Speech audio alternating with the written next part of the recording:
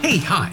Welcome to Someone Else's Movie, the original podcast where an actor, writer, director, or nebulous industry figure gives a little love to a movie they didn't make.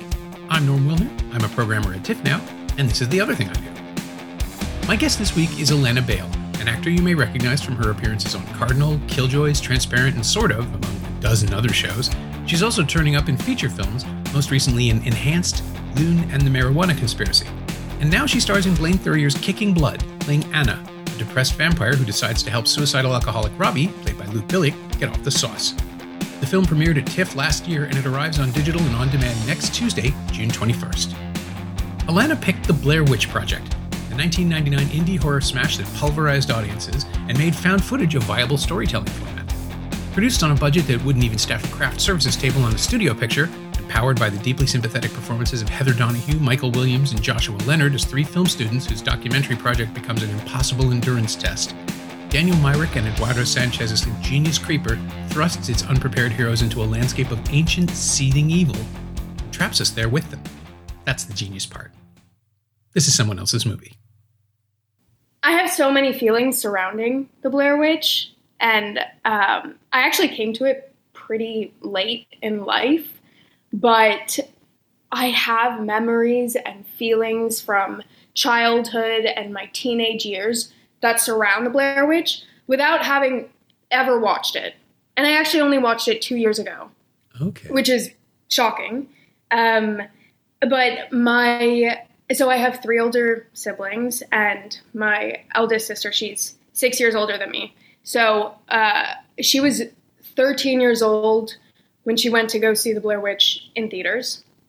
And my memory of her experience was that she went to the theater, she left after 20 minutes and was like projectile vomiting in the stall and couldn't go back to see the movie because it was terrifying and the shaky cam. So that was the taste that I had in my mouth surrounding Blair Witch anytime anyone brought it up. And I thought that I had seen the movie because it was so pervasive in pop culture. I was certain that I had seen it. Fast forward to 2 years ago, and I see it for the first time at the drive-in in Ottawa, and it was like, that experience alone was magical. I went with my partner, and we were in the middle of like this. It was an empty field. It was in the middle of nowhere. It's like there were string lights and porta potties, whatever you need for the film, but essentially you're in the middle of nowhere. It's pitch black, and you're watching The Blair Witch at the drive-in, and on top of that, it was raining. So that was my first actual viewing of The Blair Witch, which was terrifying. It was terrifying. And I left the drive-in being like, I've never seen that movie. That was the first time that I saw it, and it was everything and more than I thought it was going to be and wanted it to be. So it's funny because I'm still sort of new to the movie, but it feels like it's been a part of my life since I was 6 years old. Yeah, it's remarkable, isn't it? That it's a film about a legend that's completely invented, but it has become a legend itself. Like it's such a fascinating test case for like creating new mythology, for creating new horror. And I saw it back at I couldn't go to the press screening. I had to go on opening day. I think it was July 31st, 1999. It was the week before The Sixth Sense came out. That was the big deal. Like those two pillars of oh my God, yeah, 1999 horror. Were they pitted against each other? Do you remember, or was it just like completely different lanes that they were? I don't think there was any sense of competition. Also, nobody knew what The Sixth Sense would be. Like Disney just sort of put it out in August because August is where you put the films you didn't know how to market. Oh my God. And then as soon as it turned out to be like this monster pop hit, the Blair Witch Project premiered at Sundance, so it had 7 months of buildup before, and then of course like this unprecedented internet marketing campaign, which was just this perfect timing of the internet itself being new enough to people that if you heard about this weird story that you couldn't quite, it's not like now where you can find immediately, you can discover. I'm trying to figure out how it works because now misinformation is so prevalent online, and there are entire industries of creating false facts. But the Blair Right. Witch marketing around the Blair Witch Project was so simple, which is that they just didn't tell anybody it was a movie. Like this Yeah. thing, we're talking about this thing on news groups and on websites, and the websites were just spooky enough, just vague enough. It was a masterpiece of marketing that took advantage of people's ignorance around the internet, but not around general ignorance. And now I think that's what people have learned from it. Right. Yeah. The marketing campaign was so brilliant. Absolutely could not be done right now. In the age of social media alone, the actors, no one knew that these Yeah. 30 were actors. But I mean, you could find out that Heather, Mike, and Josh went to Cabo last week on their Instagram nowadays and figure out that they're an actor. But Yeah. it was the perfect timing that internet for everyone was sort of in its infancy. And I think that people really thought that is truthful. But now we know that you can't believe everything you read on the internet. Yeah. At least you shouldn't. Yeah. But it was one of those things where all I knew was everybody loved it. Like that was really the only thing. Cause I tried to avoid trailers. I tried to avoid marketing whenever possible. And in 99, it was even easier to do that. So I just went in cold. How did you get around the word of mouth though? Like, was it so buzzy during I knew that it was. time? I knew it was building. People were excited to see it, but that was really all of it because no one had, other than the Sundance stuff, which I just didn't pay attention to deliberately. Like it was really easy if you didn't see the trailer, which I just lucked out and wasn't in front of anything that I saw that summer. If you didn't see the trailer, you could go in knowing only that it was a movie that did really well at Sundance and scared the hell out of everyone, and you could know almost nothing, which Oh, I right. did.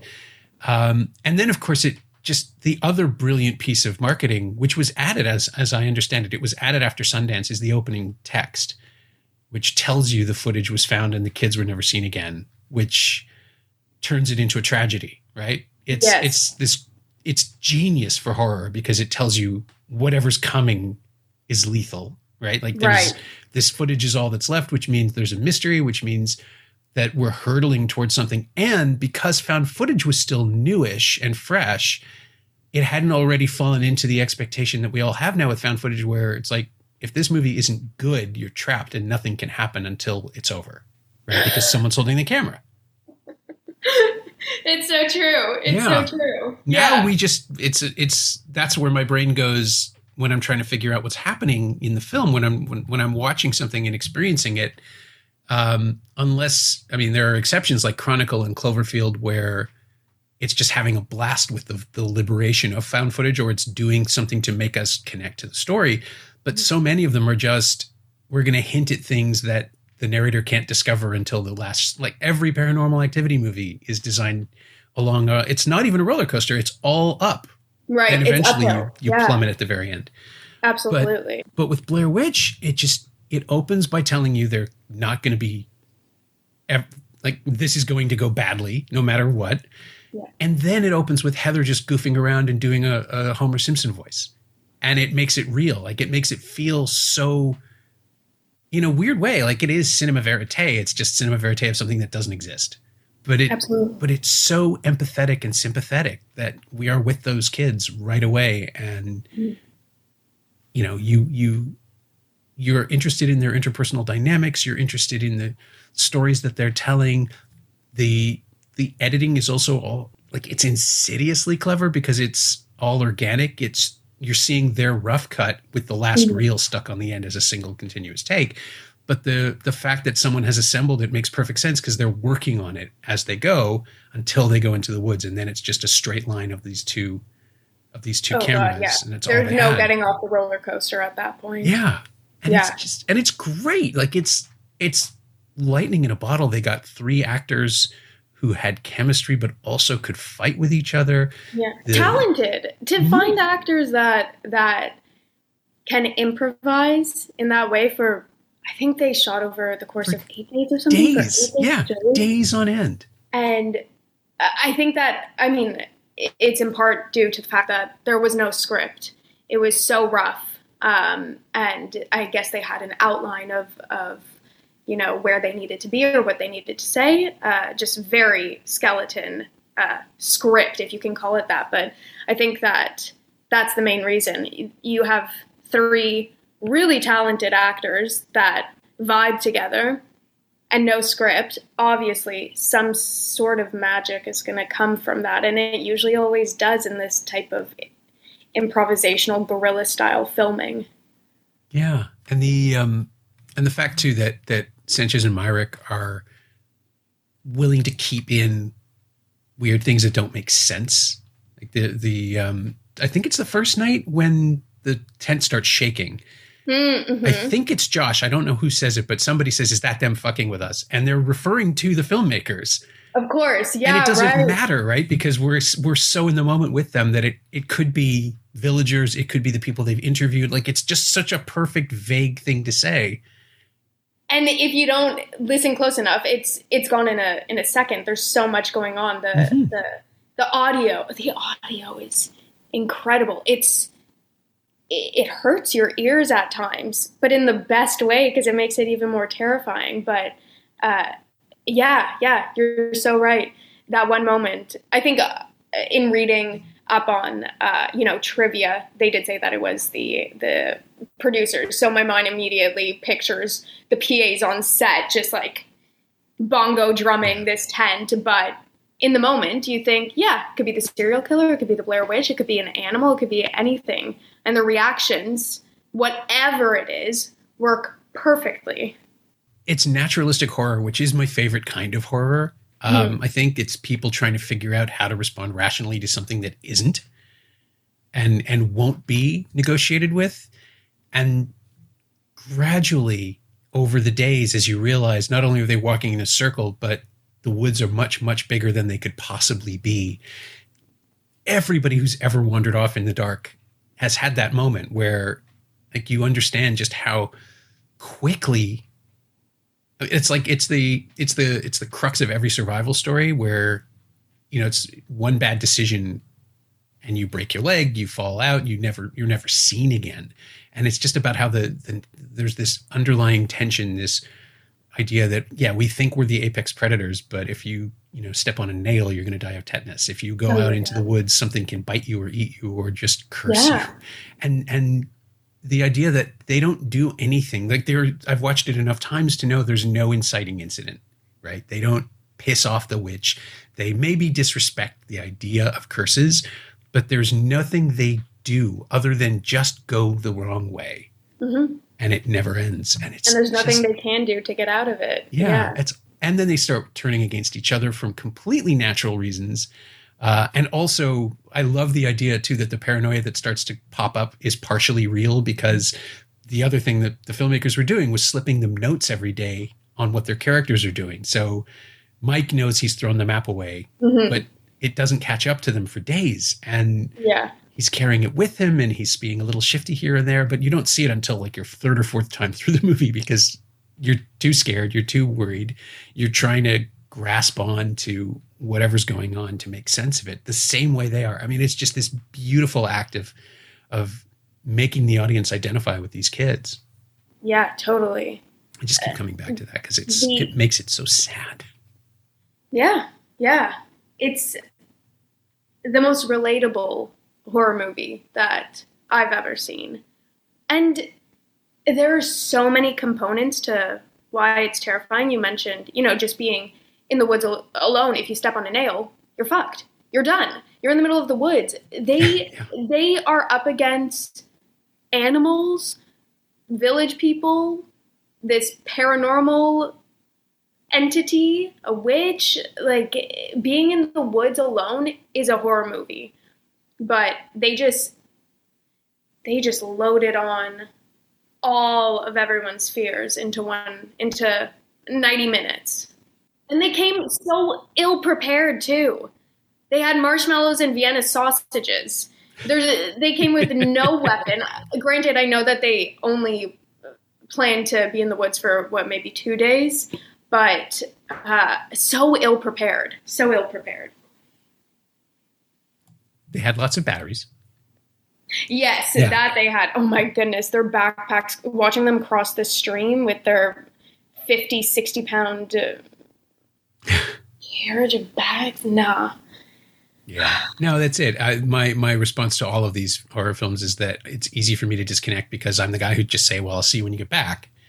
You know, I'll never fall off the mountain. I'll never get eaten by the cannibals. None of this will happen. And yet it doesn't matter because their responses are exactly how I would do it. I would be sure I could help, but I would be useless. And I know that about myself. Oh my gosh. Yeah. The moment that, what I noticed, so I watched it for a second time last week. What I noticed was how deep into the movie the hopelessness sets in, because it's actually further along than I would have thought. I would have been on day 2. I would have been inconsolable, but it actually sets in pretty far into the movie, and then it's just like downhill from there. You understand just how hopeless it is, and I think a part of me, even though the opening credits say that, you know, it's found footage, so obviously these 3 are dead, there's still some hope that there will be at least some relief throughout the movie, but there's not. We get a glimpse of relief when they're losing their minds and they're going to hysterics right before Mike comes clean and says that he kicked the map into the creek, but that was the only relief that you get. And then I think from there on, it's just like, well, it's hopeless. And the fact that we as an audience feel that way and know that they are all doomed, to maintain our attention and you know, I was excited to get to the end to see how they all perish. Yeah. It's awful. It's awful. It's awful because we have suggestion already. We found the bits of Josh, assuming that was Josh. I mean, who knows? I think what was it supposed to be? Like smoked turkey or something, and giblets or something, just pieces of meat that they wanted to use, and a couple of teeth that they got somewhere. That they just found somewhere under someone's pillow. Yeah, I'm assuming. There's probably a store in Maryland for that. Absolutely. It's America. Yeah.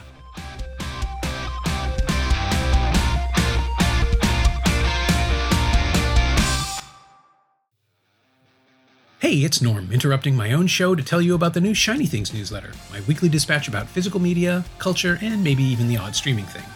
This week, we're all about the art house, as Film Movement releases Simon Lang's Vive l'Amour, and I catch up to Criterion's recent Blu-rays of Powell and Pressburger's The Tales of Hoffman, Juzo Itami's The Funeral, and Bertrand Tavernier's Round Midnight.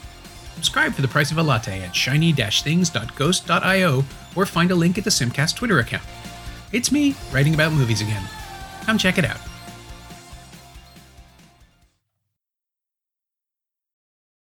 It's such a weird thing. Like, the stick men are this great iconic image, and you know what it is the moment you see it. It speaks to some weird ancient Wicker Man kind of deal. It's like the history of folk horror in there, but they're just stick men, right? Like they're weird, but there could be a logical explanation. And then you find pieces of your friend, and there's just, yeah. That's sort of the second capper for the hopelessness. You're right. It comes later than organically, just because I think it would be like too painful to watch them scream and be miserable for like 45 minutes. Sure. Yeah. Yeah. But you do like that heartbreaking moment when Heather says, like, you can hear her muttering it because, and again, this is the genius of the format. The camera picks it up, even though, when she just kind of quietly says it is the same tree after all the arguing that it isn't. It's just when she's admitting it to herself that this is it. But you don't get that without the camera having the microphone built in, as opposed to the 16 mil where the sound rig is separated and you get that incredible eerie stuff towards the end. Mm-hmm. They were just so smart about what was possible. And by limiting the horror to insinuation and props, it makes it even worse, because you never, I mean, I totally understand why people got motion sickness in the film. You're scanning the frame looking for something that's going to burst out at you at any second, because Absolutely. Like, that's the prey thing. You suddenly realize it's everywhere and I don't know where it is and I'm terrified. And now I have to help them by seeing if I can see it coming. And then in the end, there's nothing to see, which is even worse. I mean, people were saying at the time that they saw the witch. in a couple of shots. And there's some shadows that might kind of constitute, because the brain has a habit of making faces out of things that look like they could be faces. But there's nothing there. Like everybody talked about it. It's like, nope, it's your imagination terrifying you. It's so much more effective than building a witch and showing it to you.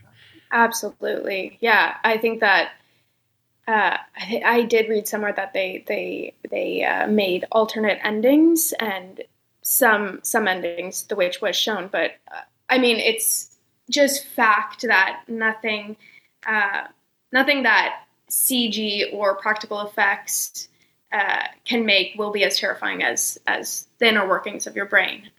And to your point, this bundle of sticks, the sticks and just a pile of rocks are all you need to insinuate this witch. And who knew that a pile of rocks could be as terrifying as they were depicted in this movie. But no, it's brilliant that they didn't show the witch. It would have taken me out of it completely.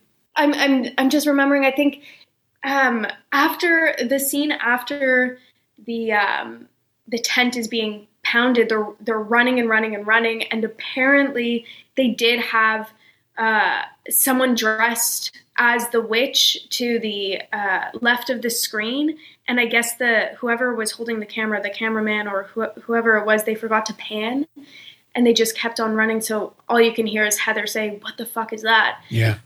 But it's like the best happy mistake that this person forgot to pan, and they just stuck with the actors, because again, it would have taken me, and I assume a lot of audience, out of the moment, and it would have ruined the illusion of whatever they were creating in their imagination.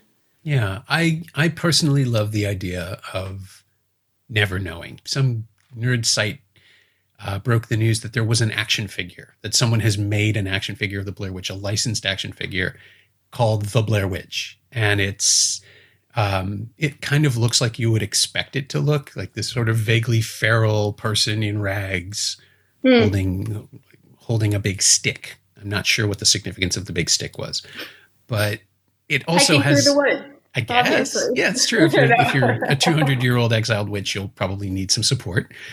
But what surprised me is that they never went with Rustin Parr. They never tried to build anything out of that. This story of someone who is an accomplice at best to the witch, right? Someone who was like the first hint that this is being layered, that there's more story that we have to build in our heads, are the stories of Rustin Parr, who famously had his victims stand against the wall while he argued with the witch. And that last image of Mike facing the wall is just so, how did it play? Yeah. How did it play for an audience at a drive-in? I mean, do people honk their horns? Is there a response? No, it was silent, because I think everyone, at least the cars surrounding us, was silent, because it was terrifying. You're not only seeing it on this massive, massive screen, but the images that you're seeing are directly outside of your car too. So I think, no, it wasn't, there was no shouting or screaming or honking of horns. I think everyone was just fully sucked in and in it. But yeah, that last image is chilling. Yep. And perfect, right? I mean, it depends on us to make the connection of something that was mentioned like 70 minutes ago, but it lands so hard. I mean, I remember at the time there was some confusion. There was a lot of arguing on Usenet groups, because I was single and had nothing else to do at 2 a.m. when I got home, and I was reading up on it online in the Usenet groups about how people were just refusing to accept that that's what it meant, that it was a connection, and they didn't know about Rustin Parr. They weren't interested in that story, or that was dumb, or that meant that there was no witch and Rustin Parr was still alive and messing with people decades later. And I guess that's not an unreasonable explanation for something if you need to, like if you're refusing to believe in the supernatural explanation. But it seems pretty clear to me that this is all part of a cycle. And even though we never see, like, there's no evidence of anything supernatural, it's all over the place. Like the film is suffused with, the story rather is suffused with it. Absolutely. Which is there's, with Rustin Parr, So in my mind, there are three categories of evil in this that only two are touched on in the beginning, and that's Rustin Parr and the murdering of the children, and then the Coffin Rock, the murdering and defiling of these 5 men, and then the Blair Witch. And because it's not explained to us, which I think is great, tell the audience less, let them come to their own conclusions. It does frustrate me just the tiniest bit, because I want some sort of semblance of bow on the end of the movie. But sure. Again, it just doesn't make it as scary, because you have these 3 potentially separate, potentially linked atrocious events that may be done by this one overarching umbrella paranormal entity, the Blair Witch, or it could all just be a coincidence, and this area in this specific wood in Maryland is just haunted. I don't know. And it's interesting that every single person will have a different view, of different take on what went down. Sure. But I'm not surprised to hear that there was a lot of discourse and probably people feeling unsettled by the lack of a resolution on these forums, and probably still today. Yeah. I mean, the idea of people walking away going, nothing happened, that was dumb. I get it. You couldn't connect.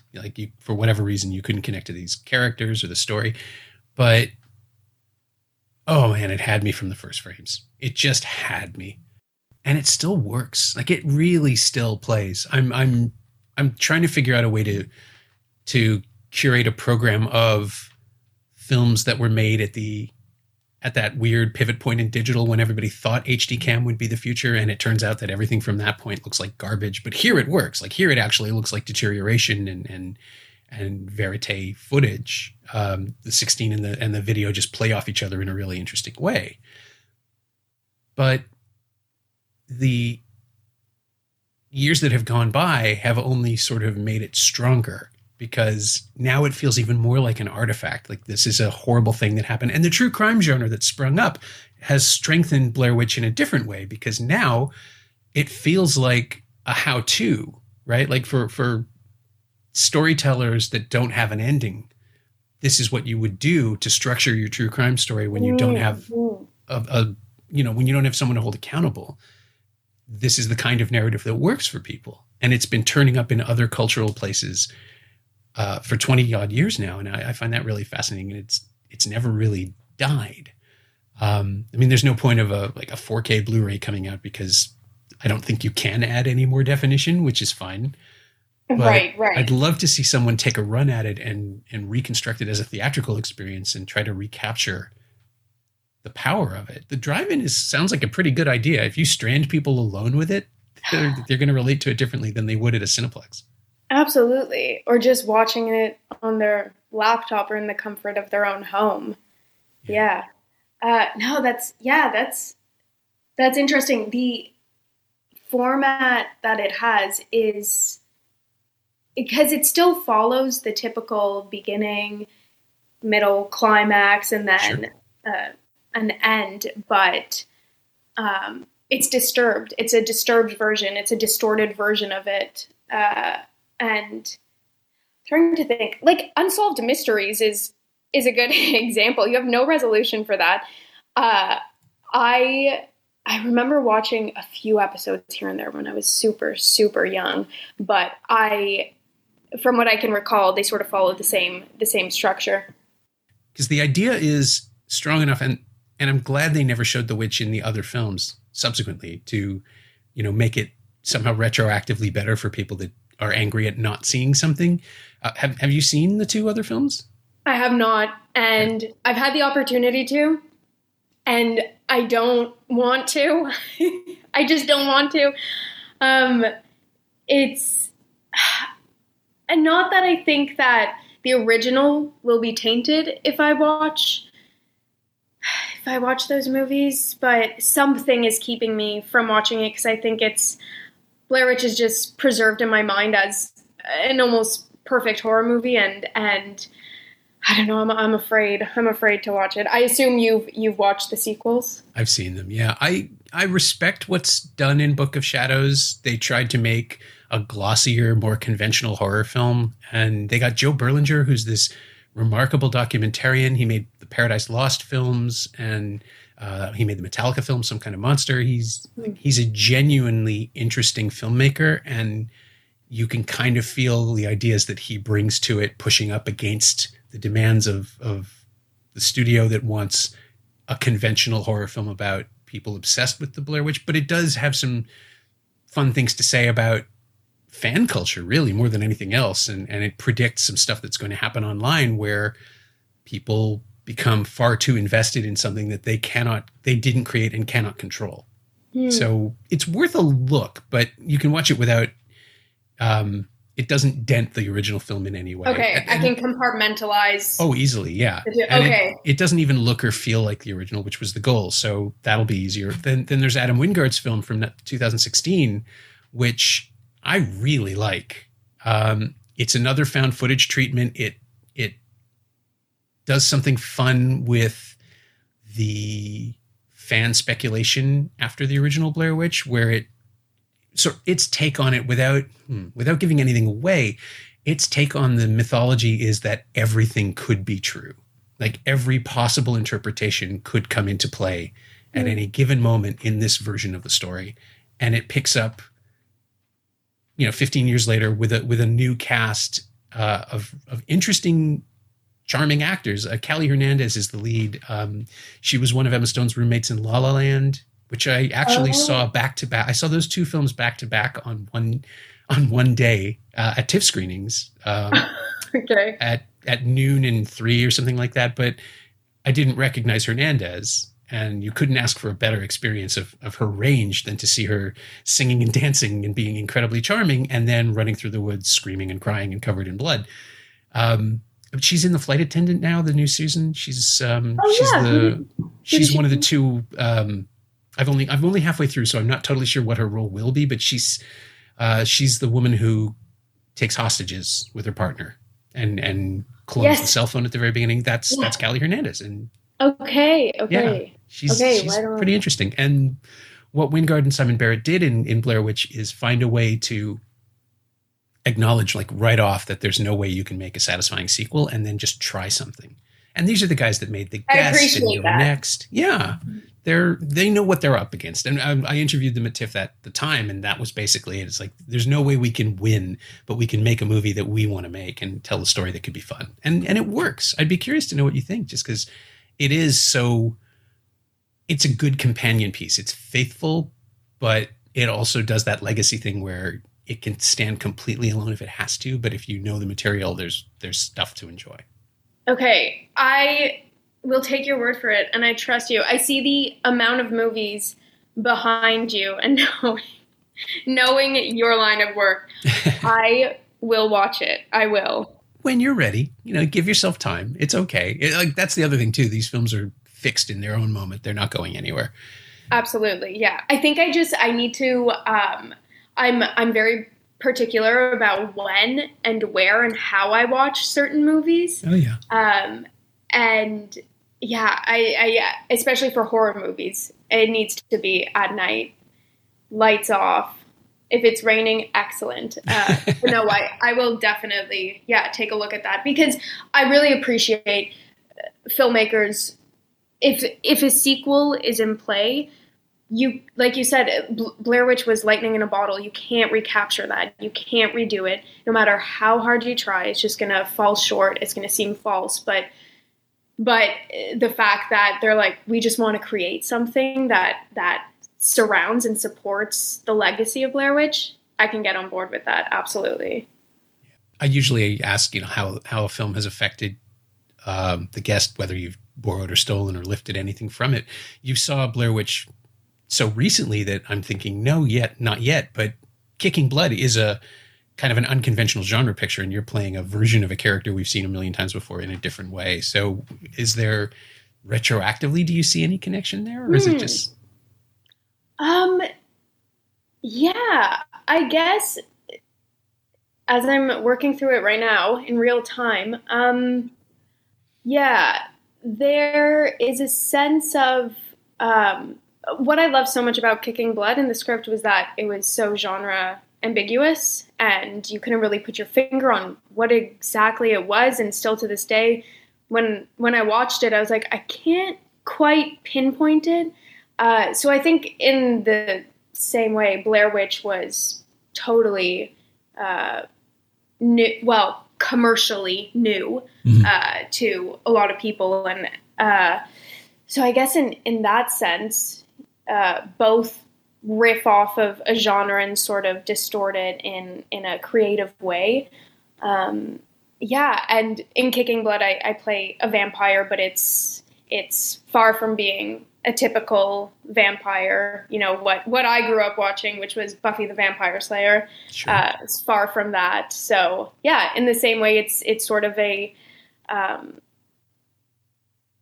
don't want to say bastardization because it's not, but it's a different take. I guess that's a nice way to say it. It's a different take on a genre, same as Blair Witch. Yeah. I mean, it's playing with the idea that we think we know what's coming. The idea that the viewer will be able to anticipate what happens next gets thrown out the window pretty fast. Mm-hmm. And you just have to hang on for the ride and see where it goes. Yeah, exactly. And hopefully people do. My thanks to Alana Bale, who you can see in Blaine Thurier's Kicking Blood when it goes into digital release next week. You should also check out the final season of Killjoys if you haven't already. She's so much fun in that. Thanks also to Laura Steen and Jessica Schulman. They know what they did. You can find Alana on Twitter at Alana Bale, all one word, and you can find The Blair Witch Project on Blu-ray and DVD from Entertainment One in Canada and Lionsgate in the US. It's also streaming on Netflix, Crave, and Starz in Canada, and HBO Max in the US, and available to rent or buy on most VOD platforms. As always, you can find me on Twitter at Norm Wilner, and you can find this podcast on Twitter at Semcast, S-E-M-Cast, and on the web at someoneelsesmovie.com. The first year of the podcast is still available for just $20 at payhip.com/Semcast. That's the first 52 episodes of Someone Else's Movie, 46 of which aren't currently available anywhere else. And check out my newsletter, Shiny Things, at shiny-things.ghost.io. I think you'll like it. Our theme song is by The Last Year. If you enjoy it or the show in general, please say so. Leave a review wherever you've been listening. Every little bit helps, it truly does. And check out the other shows on the Frequency Podcast Network while you're doing that. Stay safe, watch movies, wear a mask if you go out, get your booster when you can. I'll see you next time for episode 400. Thanks for listening.